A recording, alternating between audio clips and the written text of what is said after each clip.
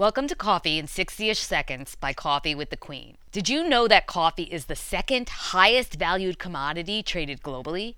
It's only second to petroleum. Within the coffee trade, Brazil is known to be the largest producer of coffee, being responsible for at least 1/3 of the world's supply, with Vietnam coming in second. One more fact to go with this. In 1932, in order to subsidize the cost of Brazilian athletes participating at the Olympics, the athletes traveled on a coffee cargo ship, with coffee sales profits being used to pay for their expenses at the games. To learn even more interesting coffee facts, please visit our blog, coffeewiththequeen.com.